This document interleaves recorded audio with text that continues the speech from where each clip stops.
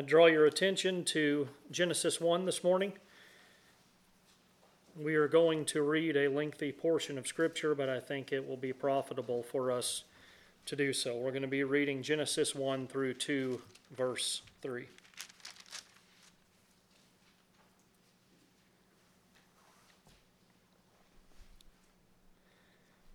In the beginning, God created the heavens and the earth. The earth was without form and void, and darkness was over the face of the deep, and the Spirit of God was hovering over the face of the waters. And God said, "Let there be light," and there was light. And God saw that the light was good, and God separated the light from the darkness. God called the light day, and the darkness he called night. And there was evening, and there was morning, the first day. And God said, "Let there be an expanse in the midst of the waters, and let it separate the waters from the waters." And God made the expanse, and separated the waters that were under the expanse from the waters that were above the expanse, and it was so. And God called the expanse heaven. And there was evening, and there was morning, the second day. And God said, "Let the waters under the heavens be gathered together in one place, and let the dry land appear." And it was so. God called the dry land earth, and the waters that were gathered together he called seas. And God saw that it was good. And God said, "Let the earth sprout vegetation, plants yielding seeds, and fruit trees bearing fruit in which is their seed, each according to its kind, on the earth." And it was so. The earth brought forth vegetation, plants yielding seed according to their own kinds, and trees bearing fruit in which is their seed, each according to its kind. And God saw that it was good. And there was evening, and there was morning, the third day. And God said, "Let there be lights in the expanse of the heavens to separate the day from the night, and let them be for signs and for seasons and for days and years. And let them be lights in the expanse of the heavens to give light upon the earth." And it was so. And God made the two great lights, the greater light to rule the day, and the lesser light to rule the night, and the stars. And God set them in the expanse of the heavens to give light on the earth, to rule over the day and over the night, and to separate the light from the darkness. And God saw that it was good. And there was evening, and there was morning, the fourth day. And God said, "Let the waters swarm with swarms of living creatures, and let birds fly above the earth across the expanse of the heavens." So God created the great sea creatures and every living creature that moves, with which the waters swarm according to their kinds, and every winged bird according to its kind. And God saw that it was good. And God blessed them, saying, "Be fruitful, and multiply, and fill the waters and the seas, and let the birds multiply on the earth." And there was evening, and there was morning, the fifth day. And God said, "Let the earth bring forth living creatures according to their kinds, livestock and creeping things, and beasts of the earth according to their kinds." And it was so. And God made the beasts of the earth according to their kinds, and the livestock according to their kinds, and everything that creeps on the ground according to its kind. And God saw that it was good. Then God said,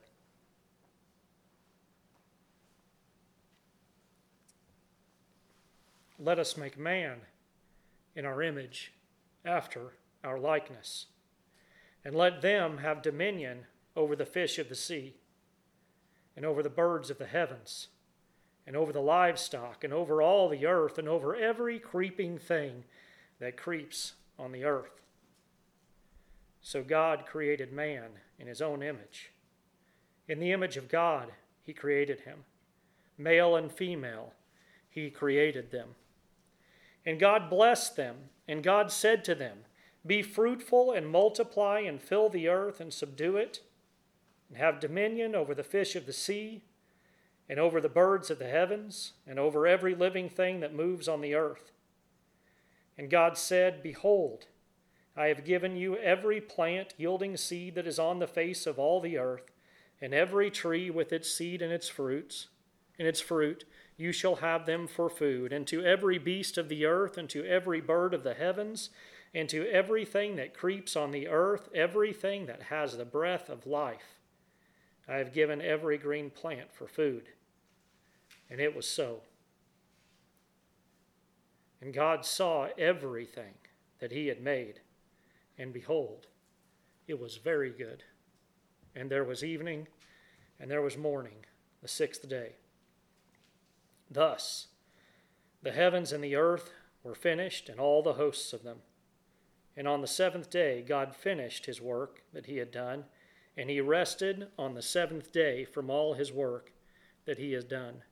So God blessed the seventh day and made it holy, because on it God rested from all his work that he had done in creation. Let's pray.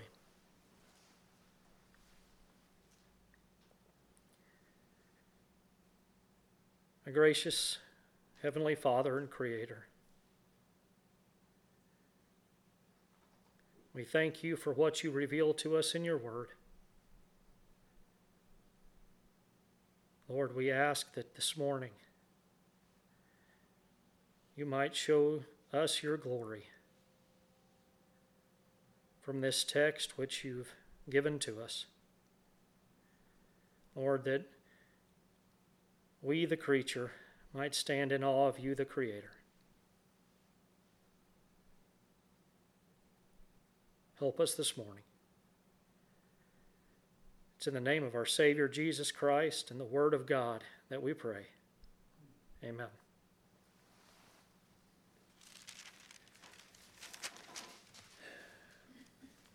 There's a lot here. There's a lot here. Much for us to look at from God's Word this morning. And I trust that the Holy Spirit will enable us to see some wonderful things out of His Word this morning. There are a few things I'd like for us to remember as we go through what is recorded here in this text for us.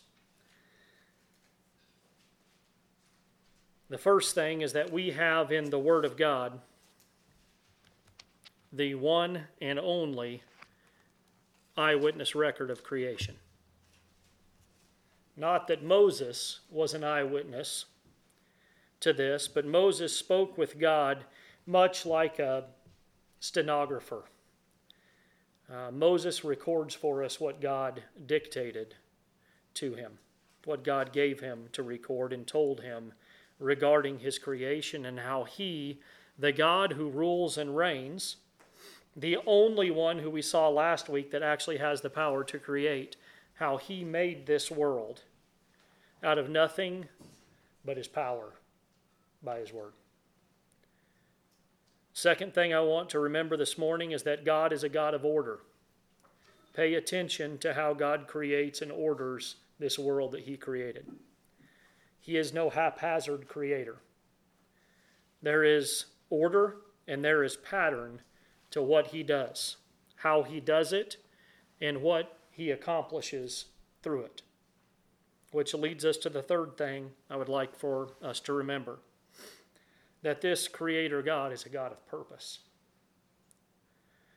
There is reason behind everything that God does and everything that he reveals about what he does even in creation.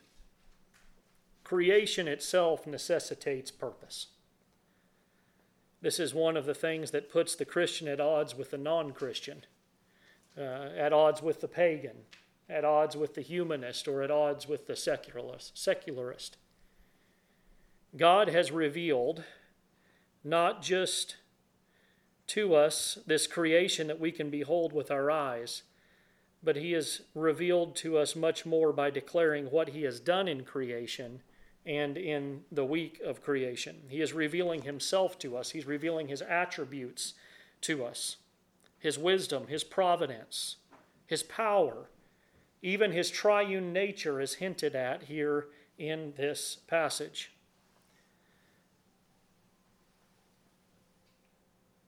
We learn so much from this historical account of how God created the world and how our lives came into being, our beginning, our Genesis. Last week we concentrated on the first part of verse 1, and we left off, for the most part, the last 4 words in verse 1. Now, we're not going to just be in verse 1 this morning. I am going to try and make our way all the way through to chapter 2.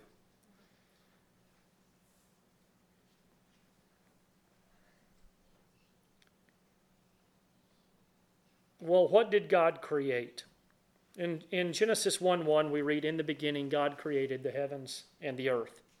What did God create? He created the heavens and the earth. Now, the reason I kind of left that off last week, there was a reason for doing this and for putting it off until today, is that what follows in Genesis 1:2 is often put at odds, so to speak, with what preceded it, with that which came before it, that God created the heavens and the earth. What some say is that Genesis 1:1 states that God created the heavens and the earth, and then in Genesis 1:2, where he states the earth was without form and void, and darkness was over the face of the deep, and the Spirit of God was hovering over the face of the waters.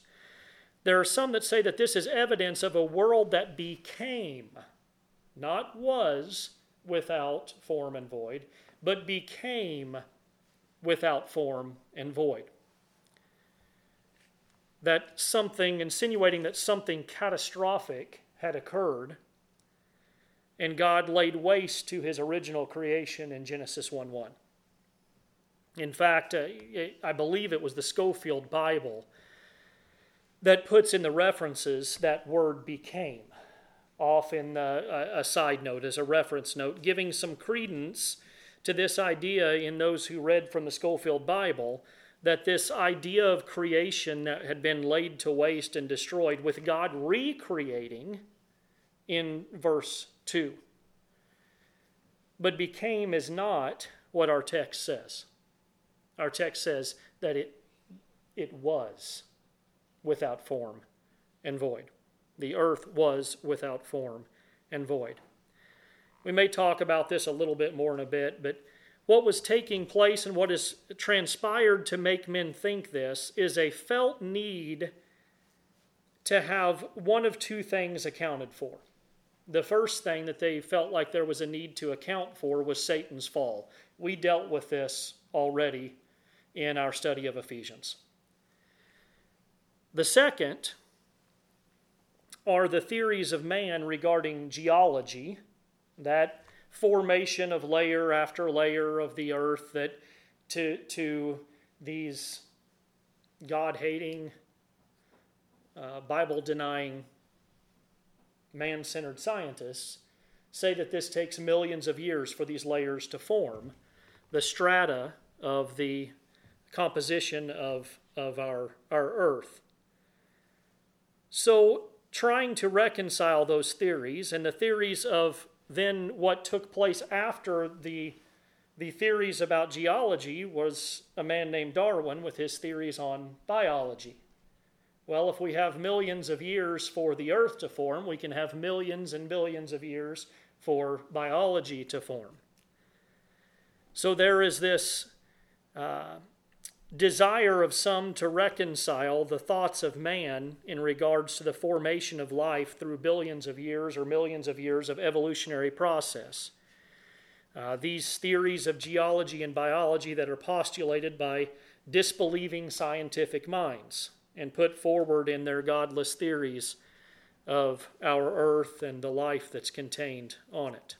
So in an effort to account for these things, some believers have inserted a creative act of God and a span of time, a great span of time, in which death and catastrophe occurred prior to Adam's sin.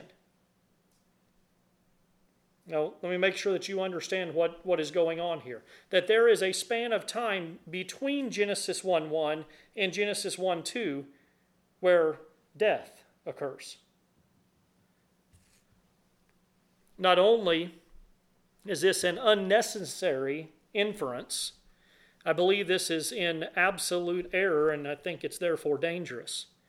It's in direct opposition to God's word. Romans 5:12 says, "Therefore, just as sin came into the world through one man, and death through sin." Paul also says in 1 Corinthians 15:21, "For as by a man came death." Death cannot come before man's sin. Well then, what are we to understand then? How do we reconcile this verse 1 and verse 2? I believe that we take God at his word and understand that in the beginning, he, that's God, created the heavens and the earth, which in the very beginning of day one, when he creates the heavens and the earth, they are just what he says they are. They are without form and void. They are yet disorganized and empty. They are uninhabited and at this time uninhabitable. Isn't that what would make the most logical sense and straightforward, give us the best straightforward understanding of what the text is saying in light of what God is going to reveal to us about his creation over these days? What he's going to do over the rest of day one and the next 5 days, where he purposefully and in perfect order makes the earth a place where man may dwell. This without form and void is used in other places, such as Jeremiah 4:23, where God is declaring a disaster that is to come and stating in Jeremiah 4:23, "I looked on the earth, and behold, it was without form and void, and to the heavens they had no light." What is Jeremiah saying? He is saying that this place is uninhabitable. It is uninhabited. There is no light in it. It is incapable of bearing life. Also in Isaiah 34, this is the same word that is used for emptiness, where the prophet is speaking in Isaiah 34 about a place where no man shall dwell. He has stretched, the prophet says, out the plumb line of emptiness. The same word for void, emptiness. We are to understand that at the beginning, when God created the heavens and the earth, and at the very beginning, they were without form and void, with darkness over the face of the deep, meaning the great expanse of all this heaven and earth. And then we read that the Spirit of God was hovering over the waters, over that form, without form and void, that which God had created, the heavens and the earth. The Spirit of God, ready to act upon the Word of God. Think about that for a second. The Spirit is hovering. One of the commentators says, the Spirit of God fluttered like a nurturing bird over the dark. Do you see what we have here? The psalmist, in Psalm 33:6, we read from this psalm earlier, "By the word of the Lord the heavens were made, and by the breath of his mouth all their hosts." The Spirit being the same word in Hebrew for breath. It is the Spirit which acts upon the Word of God. This first and powerful hint to the triune God that we have in this second verse of Scripture. And I think that an application must be made here. We said that God is a God of purpose and order, and in his creation he shows forth his purpose and his order. He's revealing himself through his word here. And what does it tell us? It speaks of the Spirit of God hovering over that which is yet devoid of life, that which is yet unable to support life. And what is the Spirit doing? The Spirit is waiting upon the Word of God to be spoken into this world that is without form and void. And then what happens? What happens? And God said, "Let there be light," and there was light. What are we to take from this? I feel like Isaiah, have you not seen? Have you not heard? The Spirit of God is waiting to act upon the word of the Lord. The word of the Lord is breathed out, and it does not return void.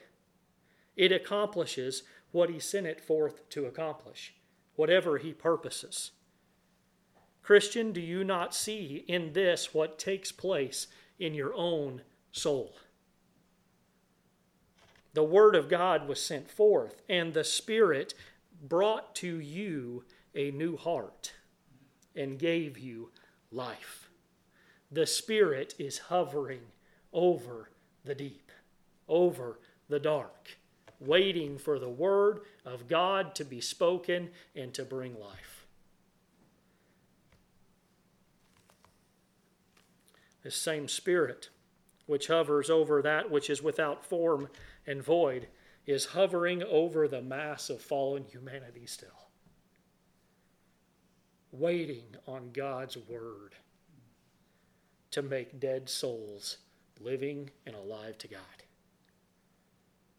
God does things not haphazardly, but with purpose, with intent. He orders all things so that we might better understand who He is and what He is doing. And here in the opening chapters of God's Word, we already see foreshadowing of salvation in the work of the Spirit and in light of what is coming to happen in chapter 3. I want to try and move quickly here as we work through these days of creation, as God is preparing that which is without form and void, that which is uninhabitable and uninhabited, for habitation. In day one, we already mentioned this, but let's make note of this here, that here on day one, God spoke. The word of God issued forth and said, "Let there be light," and there was light. Right before this, darkness had been. And light is necessary for life. God says, "Let there be light," and there was light. He called the light day, and the darkness He called night. And Scripture tells us plainly that there was evening and there was morning, the first day. We now have revealed to us how the Creator creates. He creates with His Word. This is the only tool that He used. It's His Word. Isn't that what John points to in John 1 through 3? In the beginning was the Word, and the Word was with God, and the Word was God. He was in the beginning with God. All things were made through Him, and without Him was not anything made that was made. All it took to create was His mere Word. There is no difficulty. There is no struggle. There's no complication. Just the power of His Word. That's all it takes to create. There was evening, which was darkness, and there was morning, which was light, and there was the first day, the first measurement of time. Without sun and moon yet, in God's providence and His ordering, in His order of creation, there is light called day and darkness called night. We could spend some time talking about this and how this might be in light of the fact that the sun and the moon aren't even created until day 4. But we will leave that to another time and take God's Word for what it states. There was evening and there was morning, the first day. Once again, I would point out to you that there is foreshadowing of salvation in the creation of light. This is what Paul picks up on in 2 Corinthians 4:6 when he says, "For God, who said, 'Let light shine out of darkness,'" drawing our attention back to what God did in creation in saying, "Let there be light," and there was light. "For God, who said, 'Let light shine out of darkness,' has shone in our hearts to give the light of the knowledge of the glory of God in the face of Jesus Christ." Foreshadowing of salvation. Well, God then once again speaks.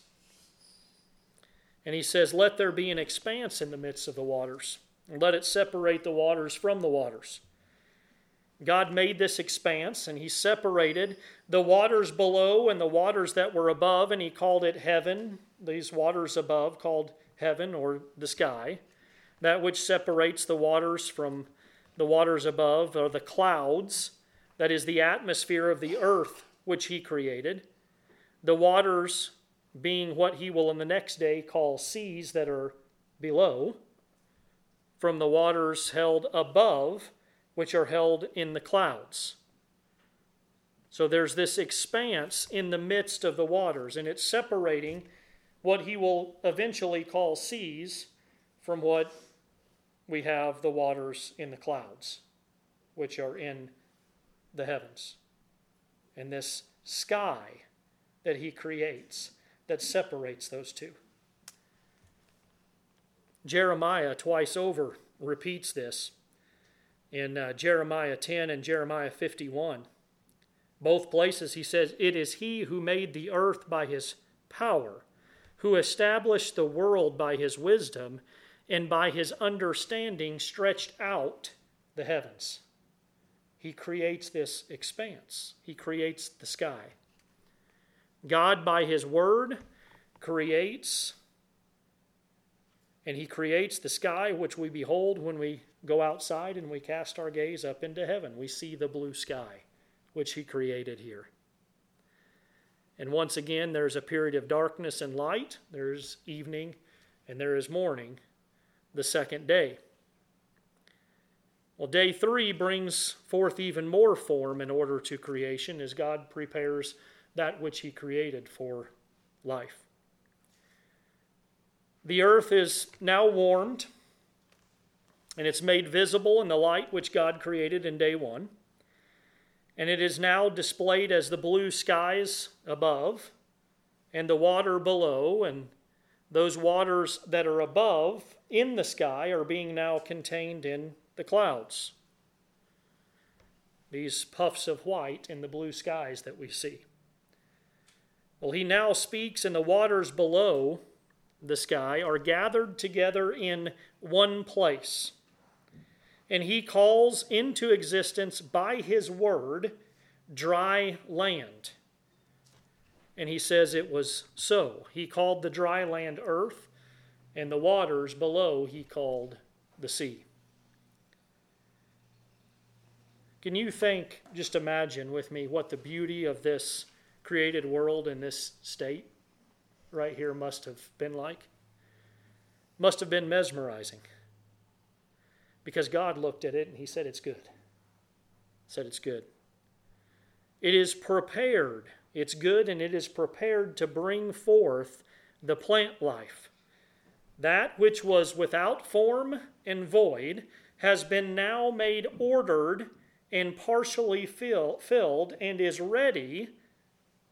So he speaks again, and what does he do?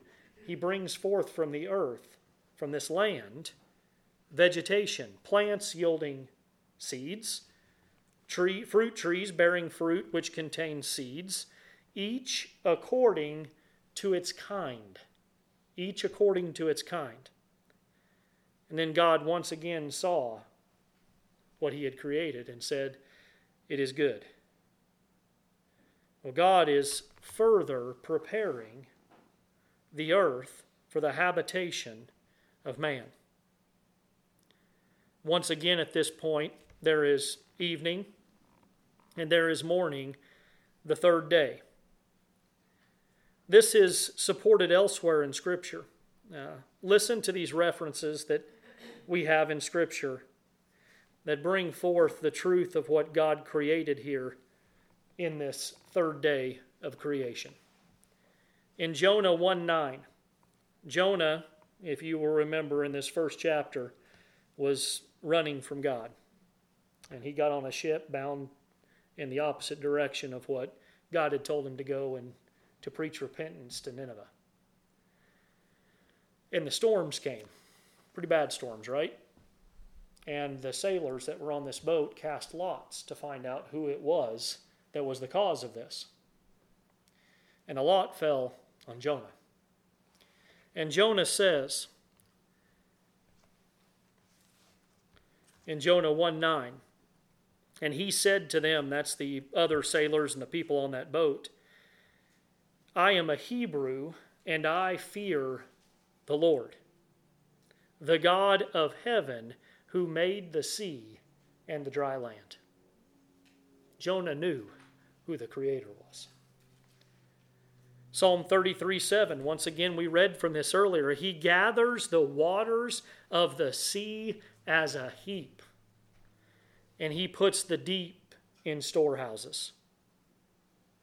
Psalm 136:6, to him who spread out the earth above the waters. Jeremiah 5:22, do you not fear me, declares the Lord? Do you not tremble before me? I, God says, placed the sand, the earth, the land.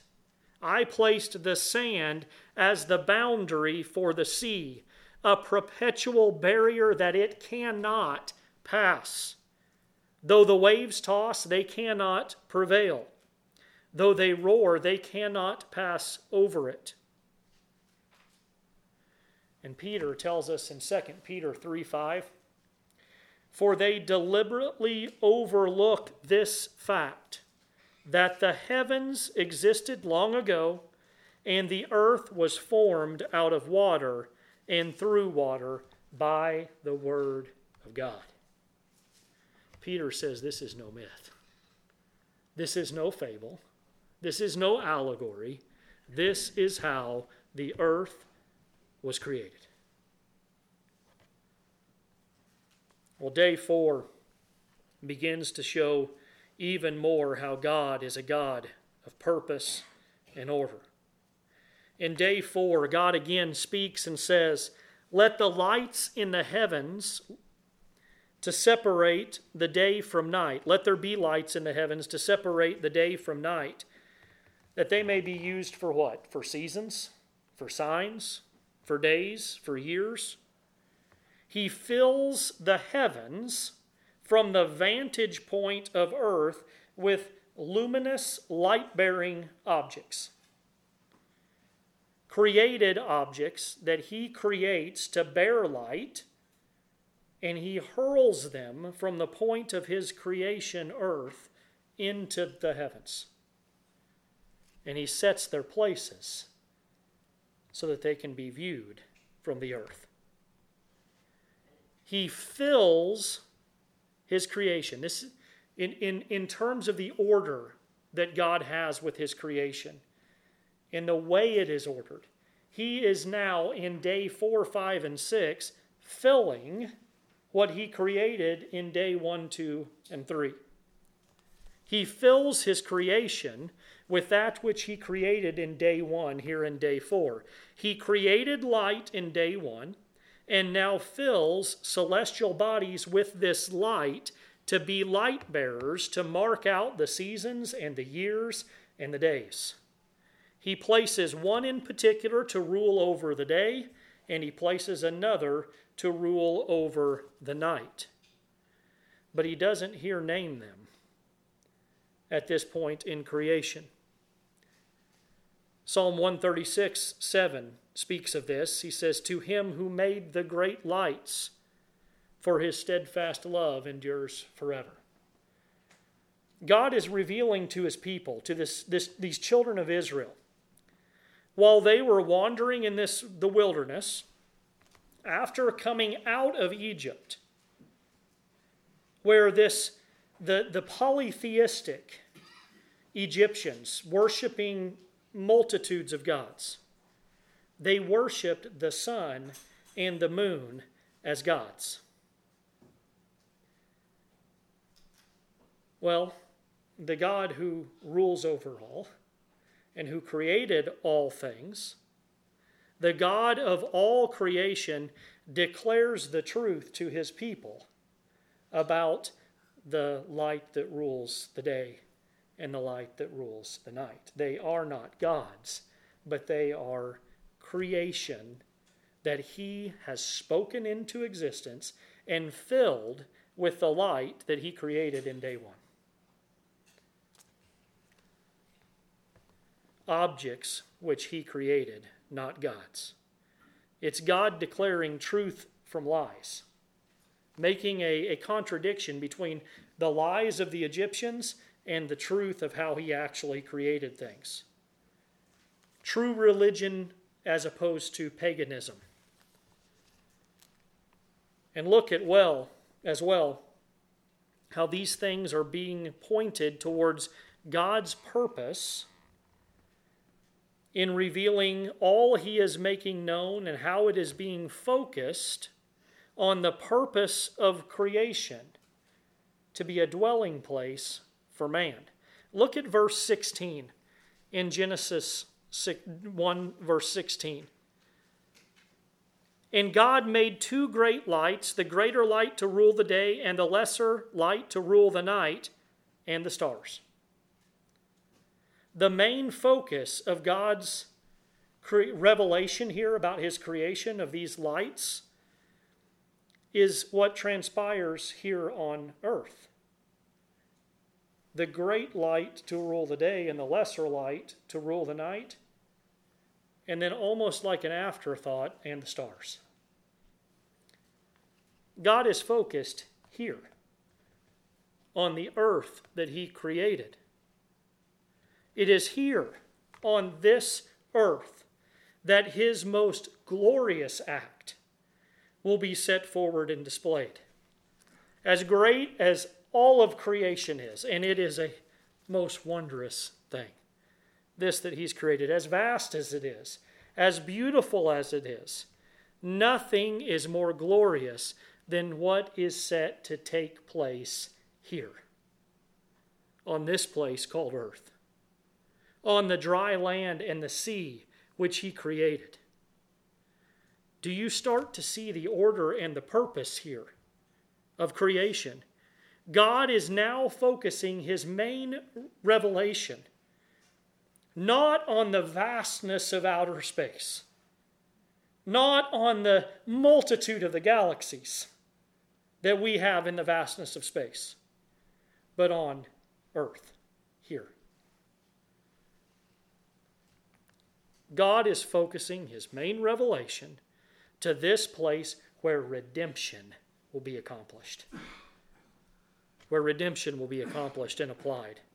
To where he will make all things right and new that will soon be marred when we reach Genesis 3.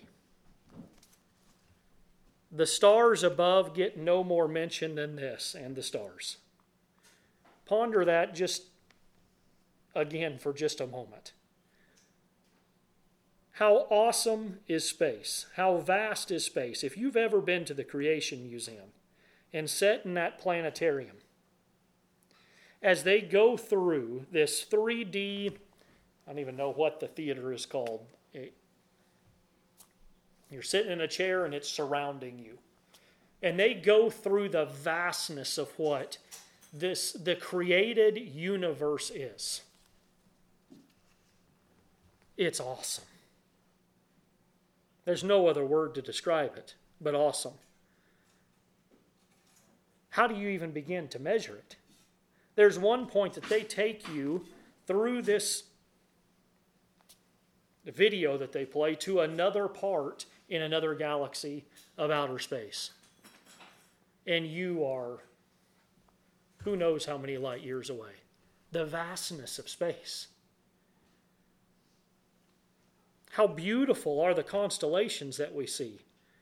I don't know many people who don't love to get in a place where there's no light pollution and to get out on a clear night and look up and see the hosts of heaven, the stars shining, the constellations and the bright lights, how mesmerizing these clusters of stars are, which make up the galaxies. How beautiful the colors and the shapes. If you've ever looked at some of the pictures that are taken with the Hubble telescope, just beautiful, beautiful shapes and colors that come out. And how great must our God be to create all of these things. How powerful, how wise.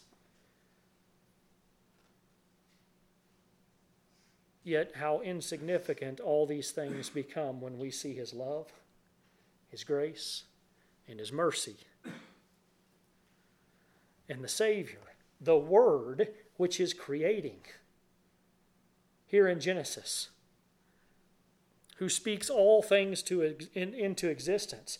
This Word, the love and the grace and the mercy of God, that this Word would take on the form of sinful flesh and come and die a sinner's death for you and me.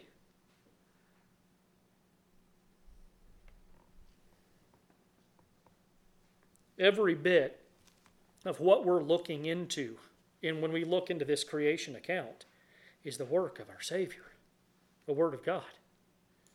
Every bit of it. Yet everything that we see and how mesmerizing the beauty of creation is nothing compared to the beauty of our Savior, who comes and redeems us after the fall.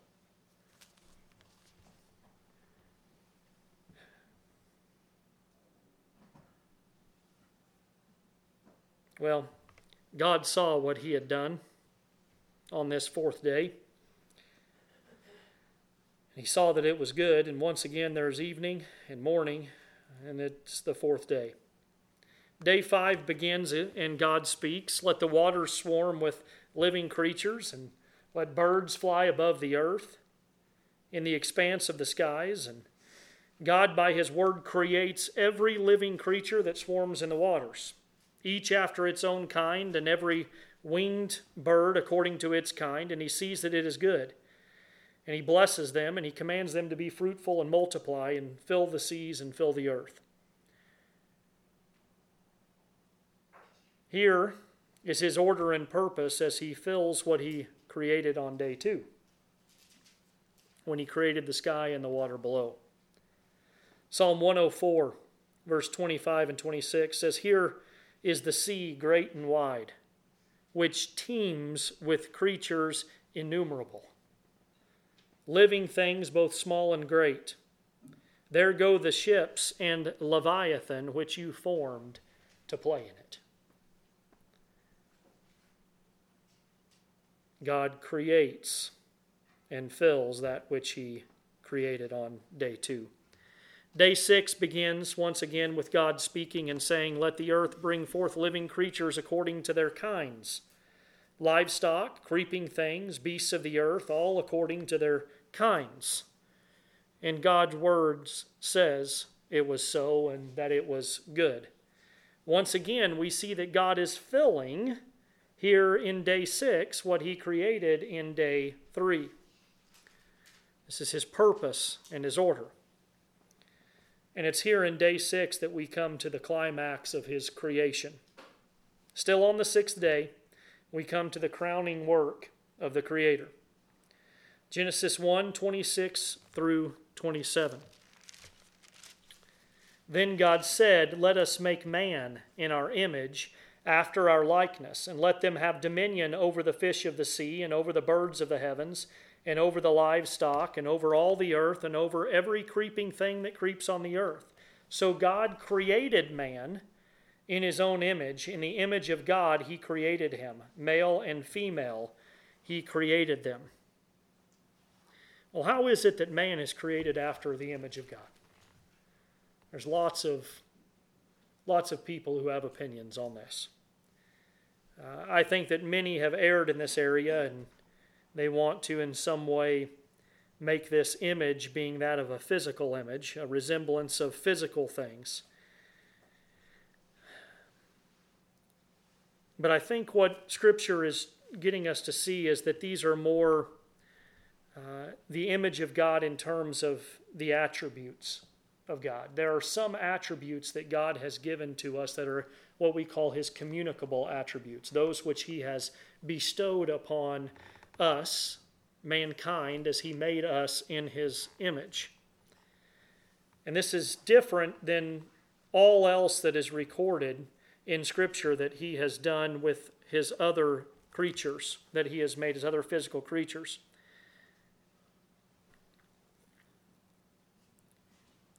Man alone among the physical creation is made in the image of God, and he is capable of rational thought. And he is a moral creature with the capacity to know right from wrong. And he's made to have dominion over the rest of creation. He is also made in the image of God in I think, a very important way that is absolutely imperative to our understanding of the unfolding revelation of God and his purposes, his ultimate purposes and plans. It is in this particular way that man is unlike any of the other creatures, physical creatures that God had created, in that God made man with a soul. He made man with a soul, an everlasting component, who, though man was created, once man is created, he will live an eternal life. His soul will live eternally. He will either live in eternal life or he will live in eternal death. This is very different than any other of God's creatures. This is why our understanding of creation, and in particular the creation of man, which we'll deal with more next week as we get into chapter 2, which is not a different creation. We'll talk about this later, but this is it's almost like God is painting a canvas for us of his creation. And he shows us as part of this mural, let's say, of 6 days of creation. On day 6, he creates man. But then in chapter 2, it's almost as if he takes that portion of day 6 and zooms in and further reveals to us how and why and for what reason, according to his purposes and his providences, why he created man and how he created man and what occurs after creating man. But our understanding of the fact that we are a creature that has been given a soul is very important. It's absolutely imperative that we understand this, because this understanding has salvific ramifications. This is not just a life or death matter, the fact that we have a soul. This is an eternal life or an eternal death matter. It's not like all other creatures where they're alive and they're dead and that's it. This is not the way man is made. Man is created, fearfully and wonderfully made, knit together by God in our mother's womb with a soul. A soul that will either be made alive and redeemed by God or left to doom in everlasting punishment. We're created in the image of God. We have this eternality that is given to us. Well, it's also important for us to see what follows in Genesis 1:28 through 30. And God blessed them, and God said to them, "Be fruitful and multiply, and fill the earth and subdue it, and have dominion over the fish of the sea, and over the birds of the heavens, and over every living thing that moves on the earth." And God said, "Behold, I have given you every plant yielding seed that is on the face of the earth, and every tree with seed in its fruit. You shall have them for food, and to every beast of the earth, and to every bird of the heavens, and to everything that creeps on the earth, and everything that has the breath of life, I have given every green plant for food." And it was so. Natural revelation, that which Adam and Eve could see with their eyes, taste, feel, hear, must have spoken volumes to Adam and Eve. But it was not enough. And still, natural revelation is not enough.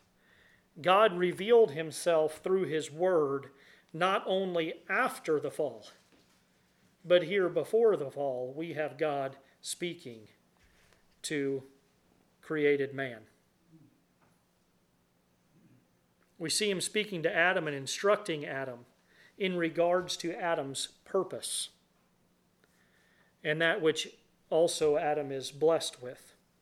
God revealed to Adam that he is blessed and that his purpose is for Adam and Eve to be fruitful and to multiply and to fill the earth and to subdue the earth, to use for their needs, to have dominion over the creation that God had made, all that it contains. All the plants are given to them for food for them and for the animals to eat as well. There was no death at this time, no animal being slain for food. We will talk about when we get further on the first animal that was slain and what it was for and what it pictures and teaches us and reveals to us about who God is and what he's done on our behalf. But during this time, every single aspect of nature is favorable to man. Every aspect of it. There's no thorns on the bushes. There's no thistles that get in the way of him getting his food. There's no wild animals that he has to fend off. There's no conflict. There's no storms. There's no periods of hot or cold. Every single thing is favorable to man. God had purposefully and in great order created the world for this. And then God saw that everything that he made was not only good, but that it was very good. And then there was evening, and there was morning, the sixth day. And then we read in Genesis 2, 1 through 3, "Thus the heavens and the earth were finished, and all the hosts of them. And on the seventh day God finished his work that he had done, and he rested on the seventh day from all his work that he had done. So God blessed the seventh day and made it holy, because on it God rested from all his work that he had done in creation." I really wish that we had the time this morning to look at this rest. Lord willing, we'll do this as we move into chapter 2 next week. I know we rushed through this, but I wanted to get through this portion, so I think we can focus a little bit more on the intent of creation next time. But I want, while we're here in this portion of Scripture, to take away a few things from this. So we'll mention a few things in closing. The first thing that we'll mention is this is God's work. It's supernatural, this work of creation. It's miraculous. It's a miraculous work of creation in 6 days. There's a lot of people, I know several of them, who will say that this can't be done in 6 days. Can't be done. Doesn't fit with science. They don't understand science. No one can go back in time and observe what happened at this period in the past. There's not a person alive who can go back. All that they can do is theorize, come up with their ideas of what they currently observe of creation, and try and hypothesize back to what happened. There's no observational science that can be done on creation. There is one eyewitness to creation, and he's told us exactly what he did. Most of the time, these theories come from a heart that's at enmity to God and won't submit to him. A heart that Romans 1 says would rather serve the creature than the Creator. Well, God alone reveals to us the history of creation. I'll remind you that no portion of Scripture treats this historical narrative of Genesis as a myth or a fable. Not a single portion of Scripture treats it that way. It's truth, and it is a record of what God did in creating the heavens and the earth and forming them and in ordering them with purpose and with intent. There have been numerous attempts to harmonize this biblical account of creation with so-called findings of science. Been happening for hundreds of years. But none of these attempts are consistent with the record of Scripture and are mostly done by religious men who think of themselves as scholars, who are ashamed of the biblical account in light of what the mere word of men says. Now, how sad is that? That someone would bow more to the word of man than the word of God himself who created. But that's what happens. We don't seek to harmonize the theories of man with the self-revelation of God, who is the King of creation. When men have tried, it has led to the fabrication of all sorts of theories and doctrines, ideas, that increasingly, when they start to go down that road, lead them far away from the authority of Scripture, to where they believe in basically nothing. We have several instances of that occurring in our present time. God's word alone stands. God's word. All the words and ideas of the deniers, all the man-centered theories will one day be put to end, and they'll be crushed under the word of God. Mark it down now.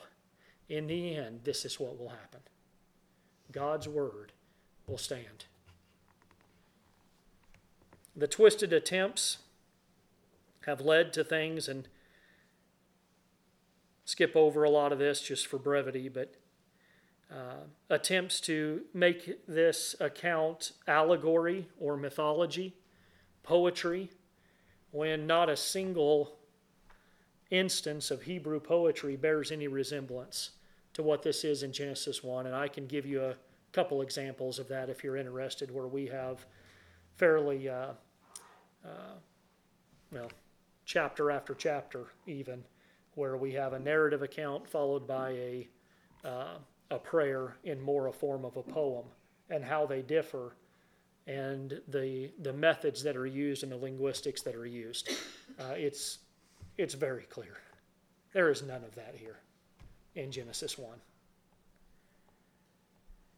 It's led to theories that are called restitution theory, reconstruction theory, gap theory, day-age theory, all ways of trying to harmonize Scripture with man's ideas. Dangerous to do and very destructive. And then evolution, that which we're probably all the most familiar with, has led to a term that has been used, theistic evolution, where man who wants to capitulate to that which secular society and deniers of biblical truth, they want to capitulate and harmonize Scripture with the beliefs that these people hold. And they'll still kind of have God on the throne, but they'll say that God has made use of millions of years through evolution to accomplish his purpose. There are many issues with this. Many issues. We've already talked about a little bit. You have to have death coming before Adam's fall. Lots of issues with these things. The fact that evolution would be a process that God uses, when God clearly states in the Scripture that we just read that he created each thing after its own kind. You don't have one species forming into another species. God created each according to its kind. Each according to its kind. Well, where do all these Scripture-denying theories lead? This is the problem, and the problem we're facing as the church today. They lead to hopelessness, helplessness, despair. There's no purpose. There's no direction. There's no meaning to life. Certainly no meaning in suffering. Basically, it's live and die with no purpose, no meaning, no hope. This is a far cry from what God reveals to us in Scripture. A far cry from it. He reveals himself as Creator God that is transcendent. He is far above us, but he's also immanent. He's also near us. So near to us that John says he became flesh and dwelt among us. We beheld his glory. And then later in that Gospel of John, he records that John the Baptist says of this Word of God, who became flesh and dwelt among us, as he was walking towards him, behold the Lamb of God that takes away the sins of the world. This is the Word that created all that we read about this morning, that came to earth, became a man, dwelt, tabernacled among us, to be that Lamb slain before the foundation of the world, that we might be partakers of all that is his by right.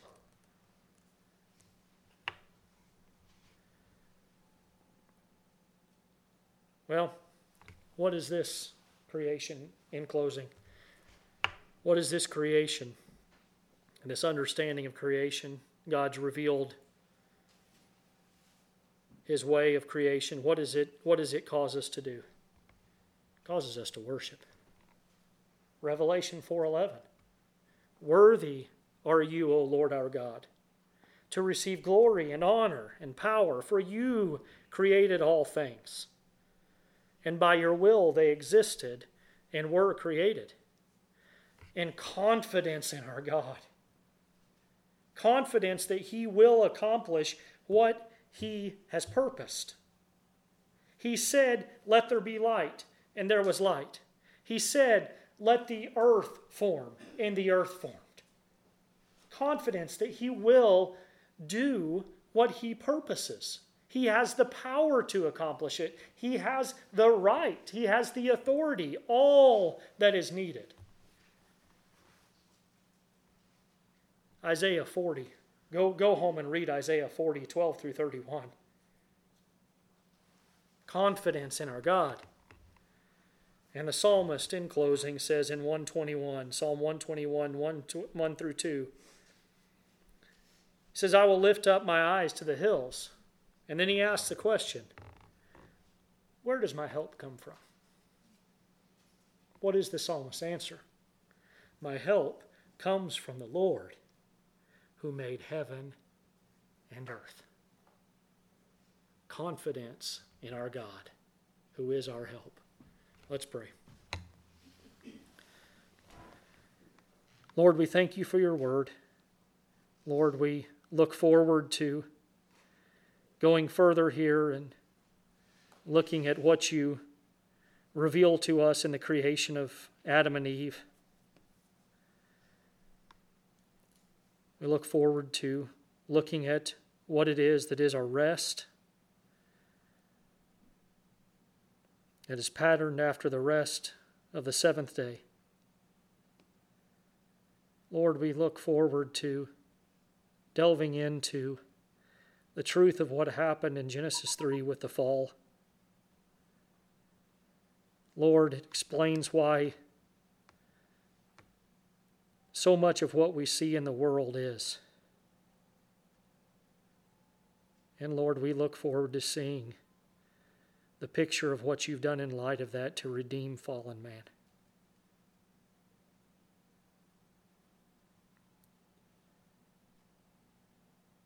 Lord, we thank you for our Savior. We thank you for his work in creation and the confidence that we can have in his finished work. Be with us, Lord, as we fellowship. And be with us as we go our separate ways. May we bear your light to the world. In the name of Jesus we pray. Amen.